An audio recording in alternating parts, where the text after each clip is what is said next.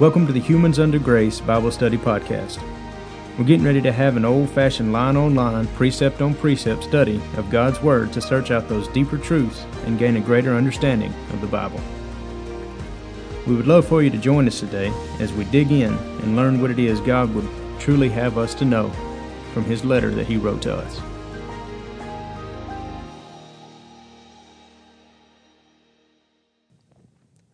All right, welcome in. We're going to do a special topic today, a topical study, over where are our loved ones? Where are those who have passed on before us?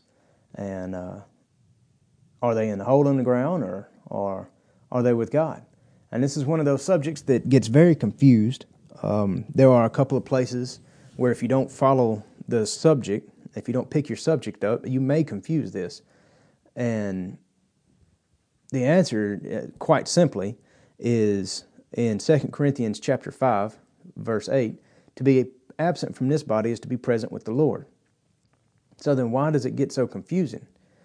Well, Ecclesiastes chapter 9, that is talking about the flesh, says that the dead know nothing. But what that's talking about is the bodies. And so to understand where the dead are, you also have to have a grasp around that we have two bodies. We have a flesh body that each of us can see, but then also inside our flesh bodies we have our spirit, our spiritual bodies. And that is what we are naturally from. God created all souls in the beginning, Ezekiel chapter 18, verse 4, and He owns all souls. And those souls are in a spiritual body, but then they are placed at conception in the mother's womb. And so we're going to go over that today and hopefully shed a little light on it, bring a little better understanding to this subject, and maybe even give some comfort to those who might be wondering or might have just never known or might be confused on this. So we're going to begin our study today in 1 Corinthians chapter 15. We're going to pick it up in verse 35. We ask for that guidance and that wisdom from our Father in the precious name of Jesus Christ. And verse 35 reads, "But some men will say, how are the dead raised up, and with what body do they come? Thou fool." That's fool means you senseless one, or you one that, you ain't got it wrapped up. It's not really as strong as what some folks think a fool, but he ain't really talking bad down to him. He's just kind of saying, wake up here. Let's talk about this. "That which thou sowest is not quickened or made alive, except it die. And that thou sowest not the body that shall be, but bare grain, and it chance of wheat, or of some other grain." All right, so what he's talking about here is in horticulture, whenever you plant, just use a grain of corn, for example. You put that kernel in the ground, and that kernel withers away. That kernel dies, and it becomes food for that embryo that's within it. And whenever it germinates, and it sprouts forth this new plant, this whole new being, basically, then that better plant that produces many more kernels comes from that. But it can't come from that if that kernel is still encased and doesn't wither and die. That kernel has got to die before that next plant comes out. So verse 38, "But God giveth it a body as it hath pleased Him, and to every seed his own body. All flesh is not the same flesh, but there is one kind of flesh of men, another flesh of beasts, another of fishes, and another of birds." There's all different kind of things, and even in those different animals, there's not one animal the same, just as there's not one of us that are the same. We're each individual, our DNA is different, everything about us is unique in its own way. There's also celestial bodies and bodies terrestrial. This celestial in the Greek is 2032 in your Strong's Concordance, and it's epuranios, and it means from heaven. And the bodies terrestrial, this is 1919, and it's epigeios, and it means from earth. But the glory of the celestial is one, and the glory of the terrestrial is another. Even though these flesh bodies wither and get sick, and they end up corrupting, they end up dying, there is still an awesome creation. They heal themselves. Just think about the heart that pumps the blood to everything. And it's steady pumps and don't quit. It just is running all the time. And then the brain. I mean, the brain is an amazing organ that even modern science don't have figured out fully. They might claim to, but I mean, these bodies are remarkable creations.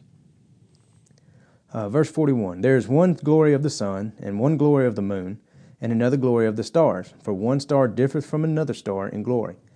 We find out in the great book of Job, verse 38, chapter 38, I believe it's around verse 6, where the sons of God and had the glory of the stars, and which kind of shows that it is, or it gives you the symbolism that God, the souls that God creates, are symbolically stars. Also in Revelation chapter 12, you see that whenever the dragon is cast down, his tail takes a third of the stars.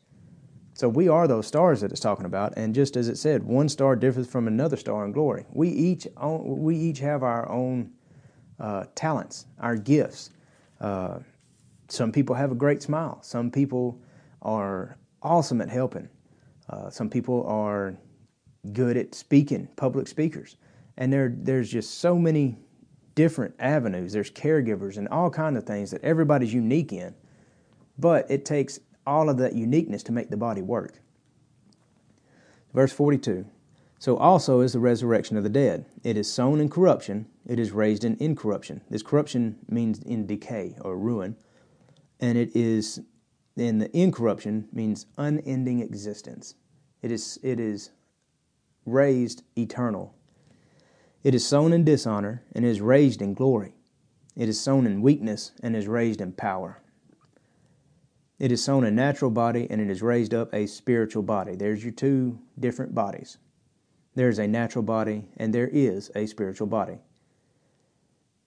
And this spiritual is 4152 in the Greek, and it is pneumatikos, and it means a supernatural body. Verse 45, and so it is written, the first man, Adam, was made a living soul. The last Adam, which was Christ, was made a quickening spirit. So Adam was in the flesh, but the last Adam, he was transfigured in that tomb. When he was in the tomb for 3 days, his body was transfigured into that spiritual body.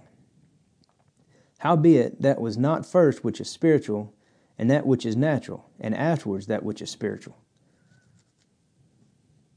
The first man is of the earth. He's earthy. The second man is the Lord from heaven. As is the earthy, such are they that are earthy, and as is the heavenly, such are they that are heavenly.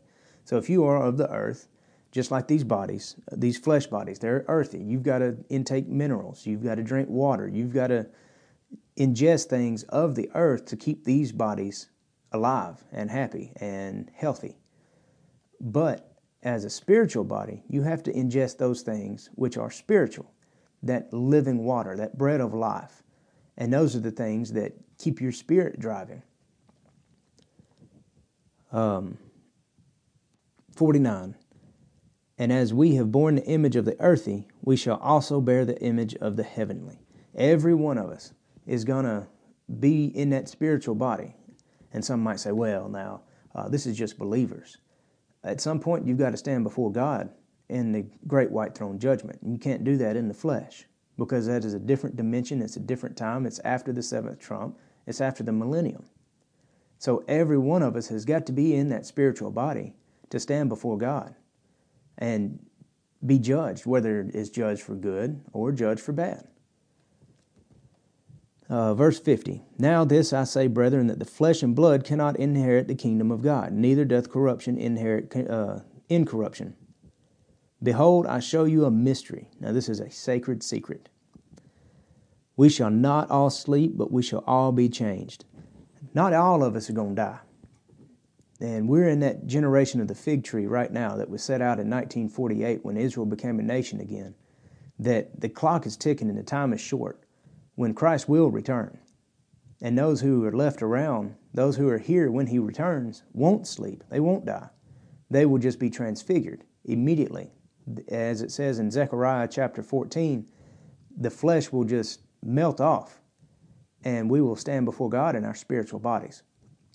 And it kind of puts it a little graphic, but hey, it's all right. We won't feel a thing. It'll happen so quick, it's just stepping right from one dimension to the next.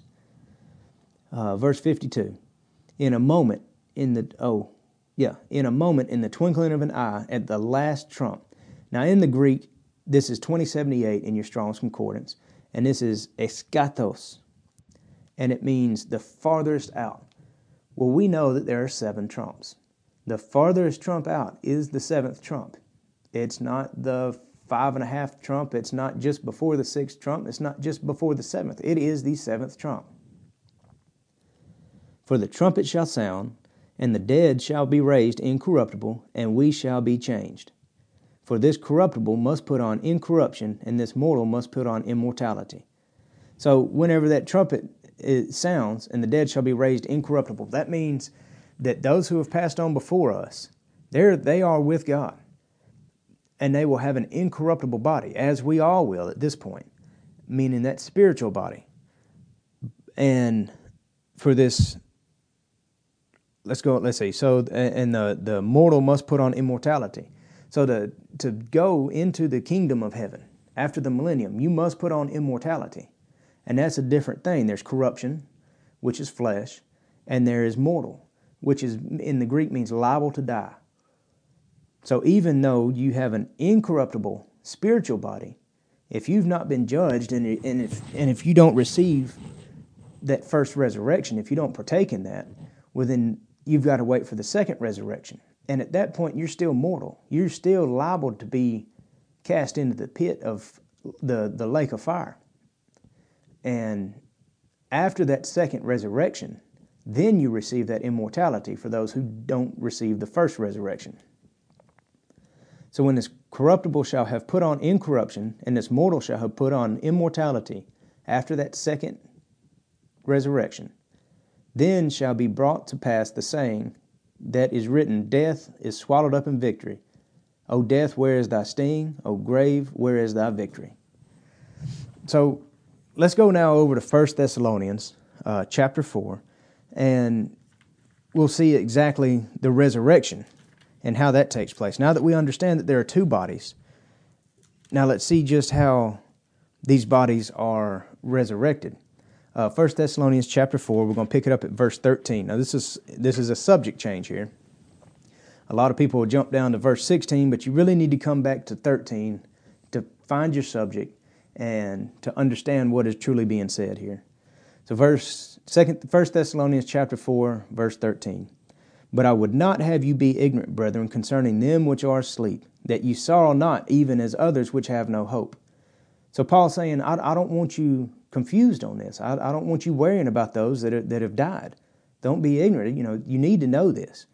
Because whenever you walk around with your head hung and you're just miserable the rest of your life, well, then it's just like you don't believe Christ resurrected or that he has no power. Verse 14. For if we believe that Jesus died and rose again, even so them also which sleep in Jesus will God bring with him. Even those that have died, they are not dead. The flesh is gone, but their spirit is not dead. And this runs some people hot, but even Satan's not dead. If anybody was going to be killed before the great white throne judgment, I would imagine it would probably be that fella right there. But even he's not dead. Matter of fact, he's in heaven right now. And I know that might just ruffle some feathers, but where is Michael holding him? In heaven. Where's he going to be cast out of? He's going to be cast out from heaven. Satan is in heaven right now. Verse 15. For this we say unto you by the word of the Lord, that we which are alive and remain unto the coming of the Lord shall not prevent them which are asleep.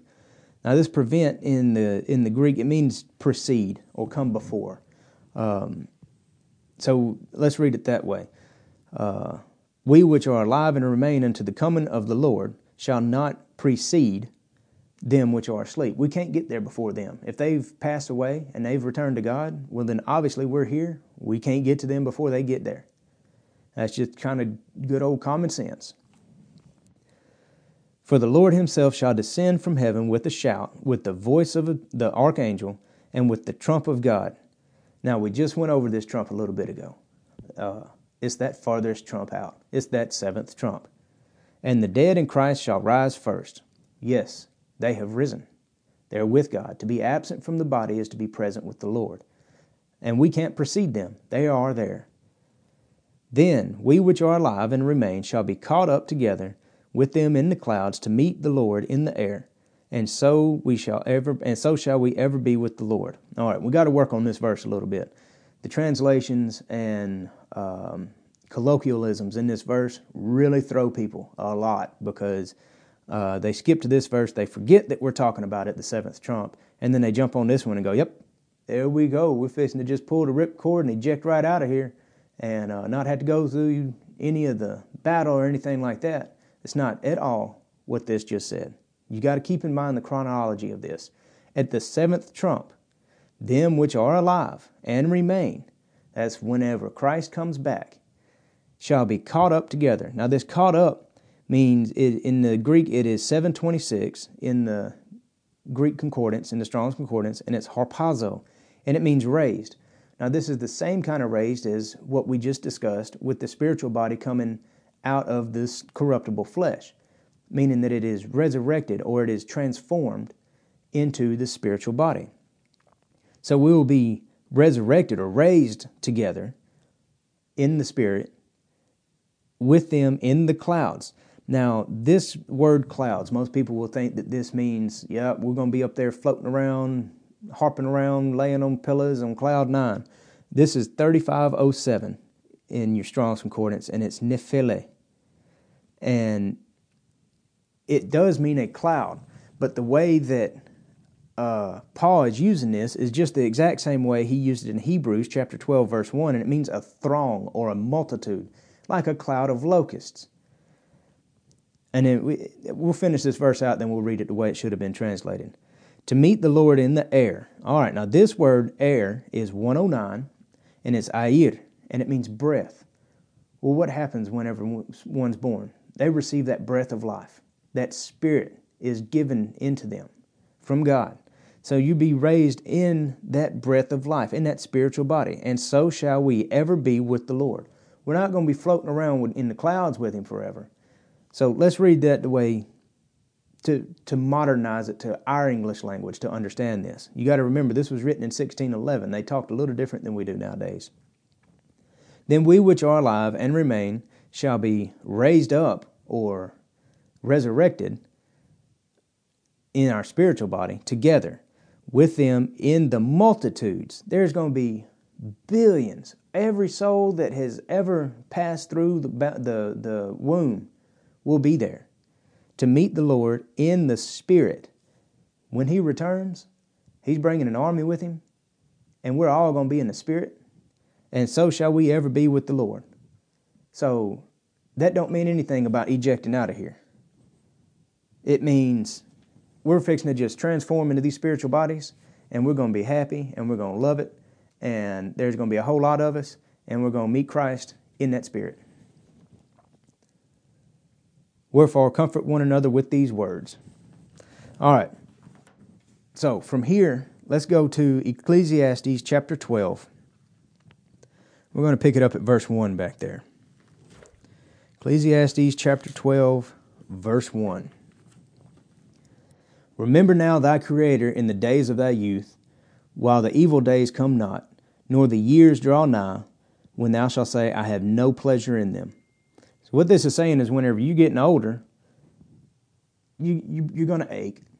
You're just not going to find as much joy as you had when you were younger. You know, you watch a toddler run around or a 5 or 6 year old. Their imagination's wide open, and man, they're just getting it. They can have fun with anything. You can take a leaf and a stick, and they got a sailboat, and they're just having the best time in the world. But then you take someone who's on up in years, well, you're not running quite as much as you had. There just ain't as much joy found in the little things, like a leaf and a stick, because then you look at it and go, golly, I got to go rake the yard. Verse 2, while the sun or the light or the moon or the stars be not darkened, nor the clouds return after the rain. That means when you can still see good, that everything's getting dark. If the clouds return after the rain, that means that even though the sun's out, it still looks a little dim to you. In the day when the keepers of the house shall tremble, now this is your muscles, and you're getting a little weak, and the strong men shall bow themselves, and the grinders cease because they are few. Your teeth are falling out on you, or they're getting rotten, or they're just grinding down. And those that look out of the windows be darkened, meaning that your eyes, you're losing your vision. And the doors shall be shut in the streets when the sound of the grinding is low. And he shall rise up at the voice of the bird, and all the daughters of music shall be brought low.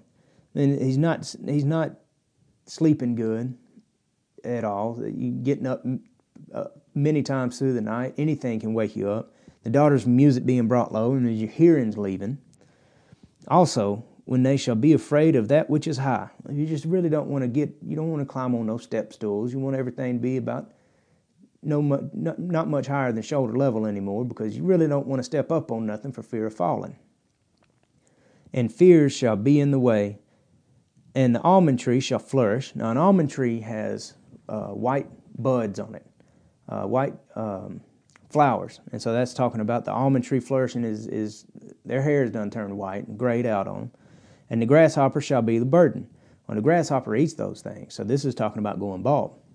And desire shall fail, because man goeth to his long home, and the mourners go about the streets. And what this is saying is that at this point, this man or woman has gotten old, and they have passed away. Verse 6, or ever the silver cord be loosed, this is your spinal cord, or the golden bowl be broken, that can be your head, you fall down and bust your head open, or the pitcher be broken at the fountain, or the wheel broken at the cistern. Now, both of those are types of pumps, so this would be heart failure. Then shall the dust return to the earth as it was. This old flesh body is fixing to go right back to the ground where it come from. We were made of dirt, we will return to dirt. But what does the end of this say? And the spirit shall return unto God who gave it. Immediately, whenever this flesh body quits, we immediately return to God. There's no ifs, ands, or buts about it. You're right there. Now, we'll flip over to Luke chapter 16. We'll close it out in Luke chapter 16. And this will give you an understanding of just exactly who all is there. Many will say, those that return to God are those that have given their soul to Him. Ezekiel chapter 18, verse 4, God owns all souls. You can't give your soul to God, and you can't sell your soul to the devil, because God owns it. He created it, and He owns it. You can't give or sell something that you don't own. So Luke chapter 16, we're going to go to verse 19. We're going to pick it up. This is Lazarus and the rich man. Many of you probably know this. Verse 19, there was a certain rich man, which was clothed in purple and fine linen, and fared sumptuously every day. Oh man, he was walking in high cotton. And there was a certain beggar, or poor man. His name was Lazarus, which was laid at his gates, full of sores. And this means that he was cast down. He was looked down on, and nobody paid any attention to this man. And desiring to be fed with the crumbs which fell from the rich man's table. Moreover, the dogs came and licked his sores. It was so bad, instead of looking for food, the dogs came over and tended to him. And people wouldn't even do this, but the animals came and took care of this man. They cleaned his sores for him whenever no person would do that. That shows kind of the morale, the morals of these people around there. It probably wasn't very high, it don't seem.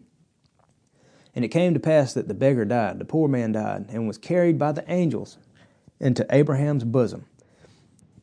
What this means is he carried to be in Abraham's bosom. It means kind of like you're on the same. Basically, he's on the same side as what Abraham is. The rich man also died and was buried. And in hell, this is Hades, this is the grave. So this is where he was dead at. He lifted up his eyes. This rich man was looking up and being in torments. Now, this word for torments is basanos, and it means a touchstone or it's a testing place. You might say, well, what's a testing place doing where he's at? I was always taught that he's down there getting poked with a pitchfork, rolling around screaming and frying like a piece of bacon.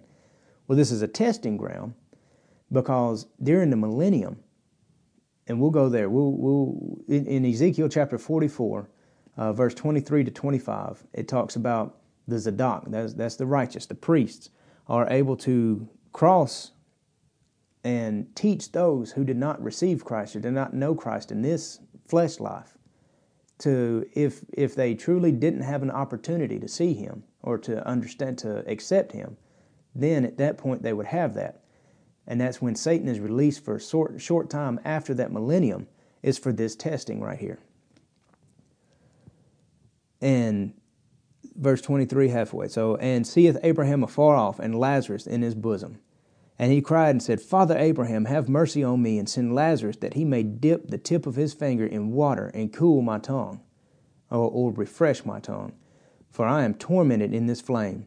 Now this word for torment is 3600 in the Strong's Concordance, and it is aduneo,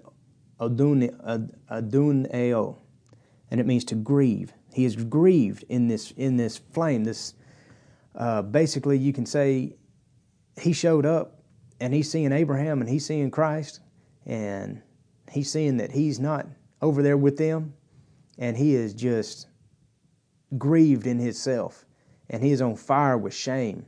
That's what this is meaning. But Abraham said, Son, remember that thou in thy lifetime receivest thy good things, and likewise Lazarus evil things, or burdensome things. But now he is comforted, and thou art tormented. And besides all this, between us and you there is a great gulf affixed, so that they which would pass from hence to you cannot, neither can they pass to us that would come from thence. So there's this gulf, there's this chasm that's dividing those who accepted Christ from those who did not. Verse 27, Then he said, I pray thee therefore, Father, that thou would send him to my father's house. For I have 5 brethren, that he may testify unto them, lest they come also into this place of torment. Abraham said to him, They have Moses and the prophets, let them hear them. Verse 30, And he said, Nay, Father Abraham, but if one went unto them from the dead, they will repent.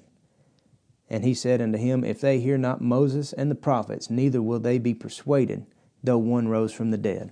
And you can look around today, and there has been one risen from the dead. There has been one that stood on the face of death and is waiting, that took the keys to hell and has overcome. And there are many that do not believe. So what this just said right here is, in this parable of Lazarus and the rich man, it lays out paradise. You see, whenever Christ was on the cross, one of the malefactors looked at him and said, Remember me when you come into your kingdom. And he looked at him and said, This day, truly, you will be in paradise. And paradise just means, in the Greek, it just means a garden, like an Eden, just a beautiful place. And in this beautiful place, in this paradise, there's a gulf separating these two, the good, or those who accepted, from those who didn't. Now, a question I like to pose to a lot of people. So Christ died, we'll just use round numbers for this. We'll just say 30 AD. At that time, when he was in the tomb for 3 days, he went to all those, all the way back to Noah, which is a idiom which means all the way back to the beginning. And you can find this in 1 Peter chapter 3. And he preached salvation, and many were saved. A multitude was saved. So that we'll just say 30 AD. So in 70 AD, all the way around the world, where there's no chance that the gospel was spread unto these people, if they pass away, and they were just great people, good hearts, and just the most loving people we ever met, but they passed away and never had the opportunity to know who Christ was, that would not be just for God to send them to hell. So there's this gulf. And then when Christ returns at the millennium, It is the Zadok's duty. It is those who have overcame the priest of that day, the righteous ones. It is their duty to go over and teach. And you can read of this, as I said, in Ezekiel chapter 44. The 44 is in the millennium. From chapter 40 to 48 in Ezekiel is all talking about the millennium. There's more about the millennium in Ezekiel than there is in the rest of the Bible, just about.